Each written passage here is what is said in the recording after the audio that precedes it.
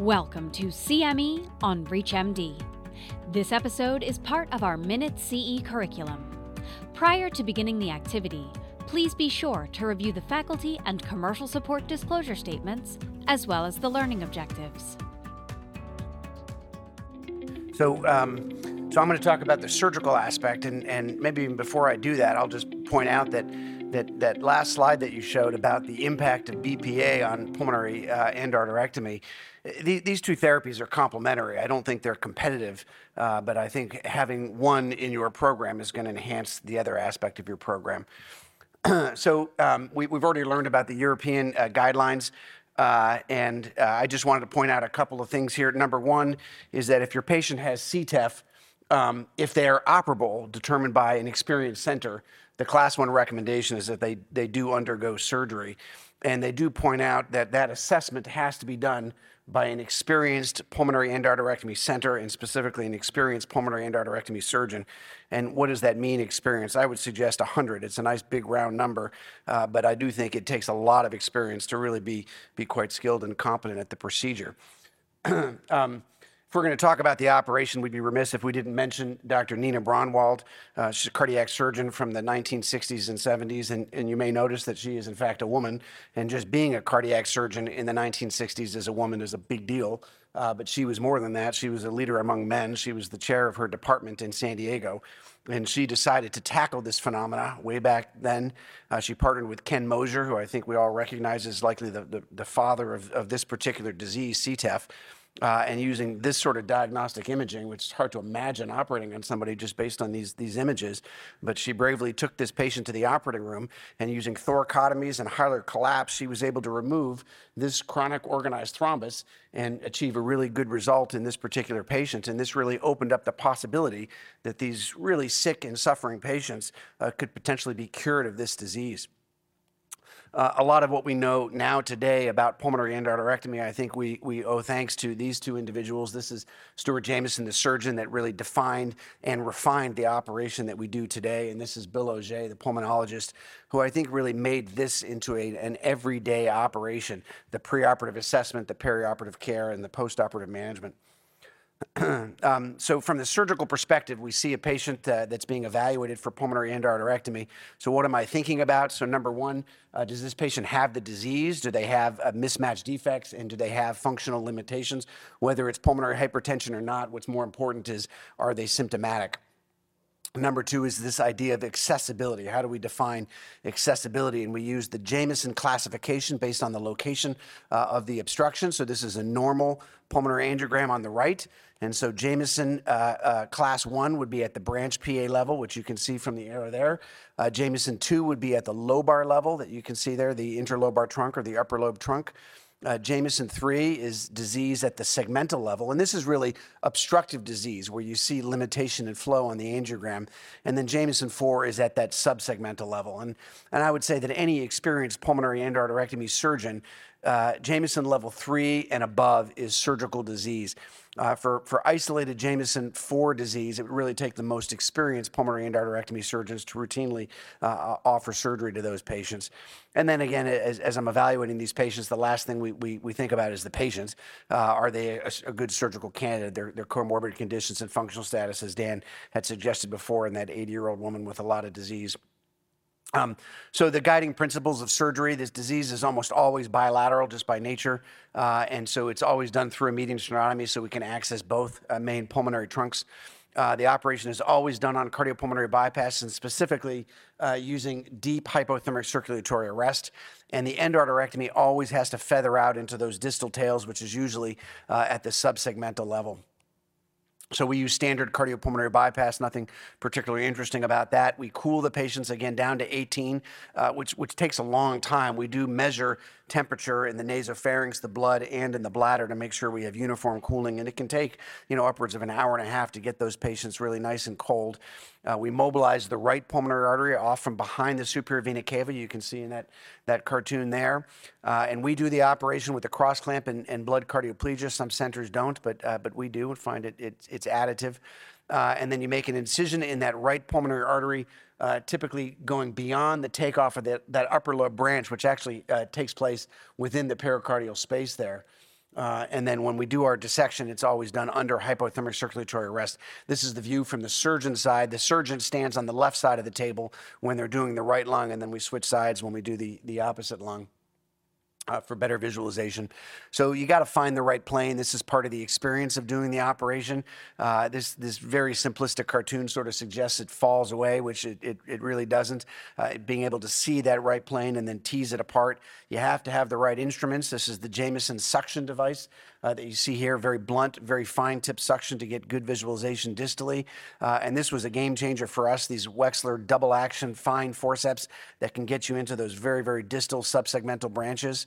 When you're in the right plane, it's pearly white. You know it when you're in that right spot.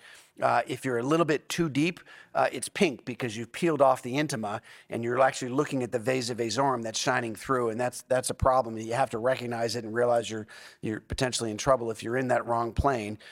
You start the plane wherever it's easy. Sometimes, like in this cartoon, it's right where your incision is and you can peel it off there, but oftentimes you have to start your plane out into those subsegmental branches, so wherever it is where you start.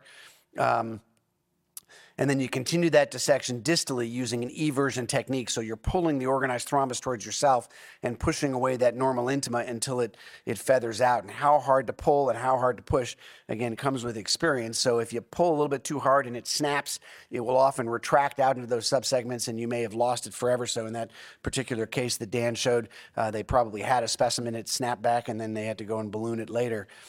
What's even worse, though, is if you really put your foot on the bed and pull and you tear those distal arteries beyond where you can see, you may have a full thickness injury and massive pulmonary hemorrhage, and you won't know it until about 2 hours later when you come off bypass. Again, the operation has to be done under a hypothermic circulatory arrest for 20-minute intervals, no more than that. And then once you've done your dissection and you've closed the pulmonary arteries, you rewarm the patient. This also takes a long time. It can be upwards of a couple of hours, particularly in patients who are large sized. So here's a couple of videos here. This is going to get you inside that right pulmonary artery before we've started the dissection. I'm just going to make you a little dizzy here in the morning.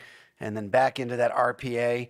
And you can see that wrinkly stuff there. That's non-obstructive organized thrombus. You can clearly see the obstruction at the segmental level. So this is Jameson 3 disease there, but we're going to get a handle on that stuff that's in the at the lobar level and lift it and use it to do our eversion. So I'll show you in the next picture here. We've created that dissection plane, and now we're doing the eversion technique. So we're going to grab that organized thrombus that we peeled off the wall and then down into the segmental and even subsegmental branches. You can see we're gently teasing away the organized thrombus from normal intima. I'm fighting with the camera right there, which is in that sort of confined space, but that's the technique of how you do it. And how hard you pull and how hard you push is something that really you gain with experience. So what are the results of surgical treatment of this disease? So a lot of what we know comes from San Diego. So this is the experience, the early experience from Dr. Jameson. This is a 20-plus-year-old paper with his first 150 cases. And you'll see that the pulmonary artery pressures went from 80 down to the 40s. His early operative mortality was quite high, 9%. Remember, this is over 20 years ago. But what's notable in this publication is this is the circ arrest duration over time. And you can see not only have his circ arrest times gone down, but more importantly, or at least as importantly, the error bars are much tighter, just as he's become more refined in doing the operation. This is a more recent paper from the group in California. You can see now with thousands of cases under their belt. And we'll just show the results here. We'll skip here. And in the results, their pulmonary artery pressures, their PVRs are way down. The cardiac output is down. Here you can see the PA systolic pressures down from 70s down to 40s, both in the early experience and in their later experience. And their circ arrest times remain low in the 30s, despite adding a few extra surgeons to their group. These are their Kaplan-Meier survival curves, really good long-term survival in this patient population. And in their more recent experience, operative mortality is now around 2%. So mortality has gone down substantially as they've gotten more refined in how they do the case. Now you may say that's San Diego. How does that translate to the rest of the world? So here's the CTEPH registry in the US. This was about a dozen or so centers with passion in treating this disease surgically. These are World Heart Classification pre-op And then post-op, you can see from World Heart Class 3 down to World Heart Class 1 and Class 2. So the vast majority of these patients have significant symptomatic improvement. And then if you look at other features, the orange is the red is the patients that had surgery. This is use of oxygen cut in half, use of diuretics cut in third, and use of pH-specific therapy cut in half. So really about half of these patients are effectively cured with a mortality around 4%. We wanted to look at a wider swath. This is looking at the STS registry, which captures basically 99% of all cardiac surgery procedures in the United States. And the database was available from 2012 on for pulmonary endarterectomy. And this is the volume distribution of cases around the United States. And you can see there's one center with 400 cases submitted over this time, San Diego. And then there's a handful of centers that are doing this with really consistent regularity. And then you got like a billion centers that did like 1 or 2 cases, right? So obviously the question is, how do those patients do? And of course, they do much worse. Low volume centers have higher complications, higher ECMO, higher reintubation, and higher mortality rates. So it's a volume to outcome relationship. This is our program in Michigan, and you can see that we've grown. So we started slow, and now we're doing 25 to 30 cases a year, which we think is a healthy volume. And then you can see our PA pressures, systolic from 80 down to 40, mortality around 4%. Most of that is front-loaded in our experience.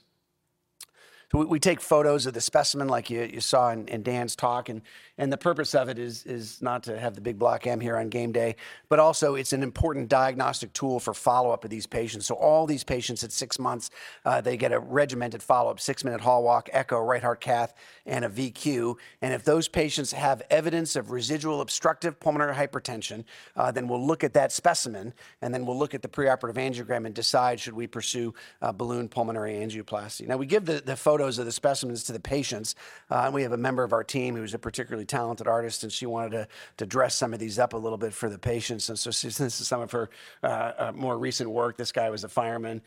This guy liked to chop wood. This is a young lady who had a tattoo of a koi fish, and so we put that on her specimen. So anyways, that's the nature of our program. I thank you very much for your time. There's my digits. If you guys have any questions in your own practices you want to talk about, feel free to reach out, and I think maybe we'll take it to the next speaker. Thank you very much.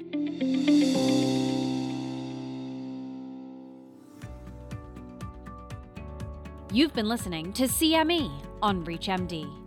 This activity is jointly provided by Global Learning Collaborative, GLC, and Total CME, LLC, and is part of our Minute CE curriculum.